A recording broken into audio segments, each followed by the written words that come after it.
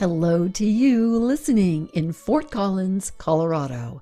And coming to you from Whidbey Island, Washington, this is Stories from Women Who Walk with 60 Seconds for Story Prompt Friday, and your host, Diane Wiska. Two Old Women by Vella Wallace recounts an Alaska legend of betrayal, courage, and survival.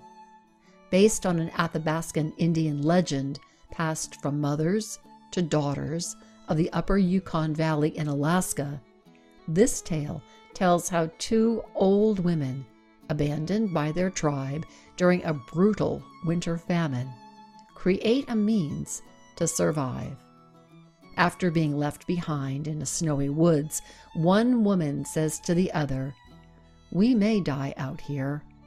At least, let us die trying."